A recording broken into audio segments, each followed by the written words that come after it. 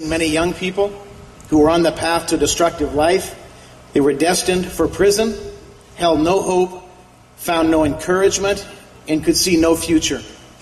And yet many of these same young people found someone who believed in them, found someone who dared to walk alongside of them, and found someone who had the courage to rise up and mentor them.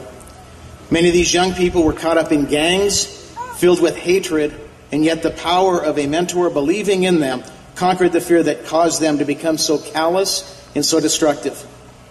From San Diego inner city neighborhoods, many of these young people who dared to change the direction of their life, dared not only to dream dreams, but the courage to make them happen. And they're with us here today.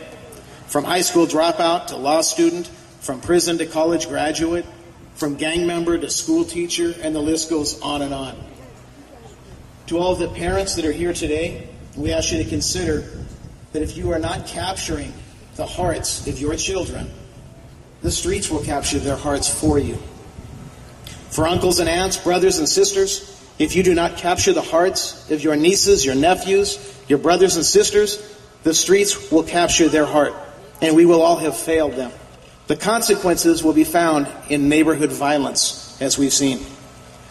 For young people that are here today that cannot see a positive future for yourself, we ask you to find a positive role model who believes in you more than you believe in yourself.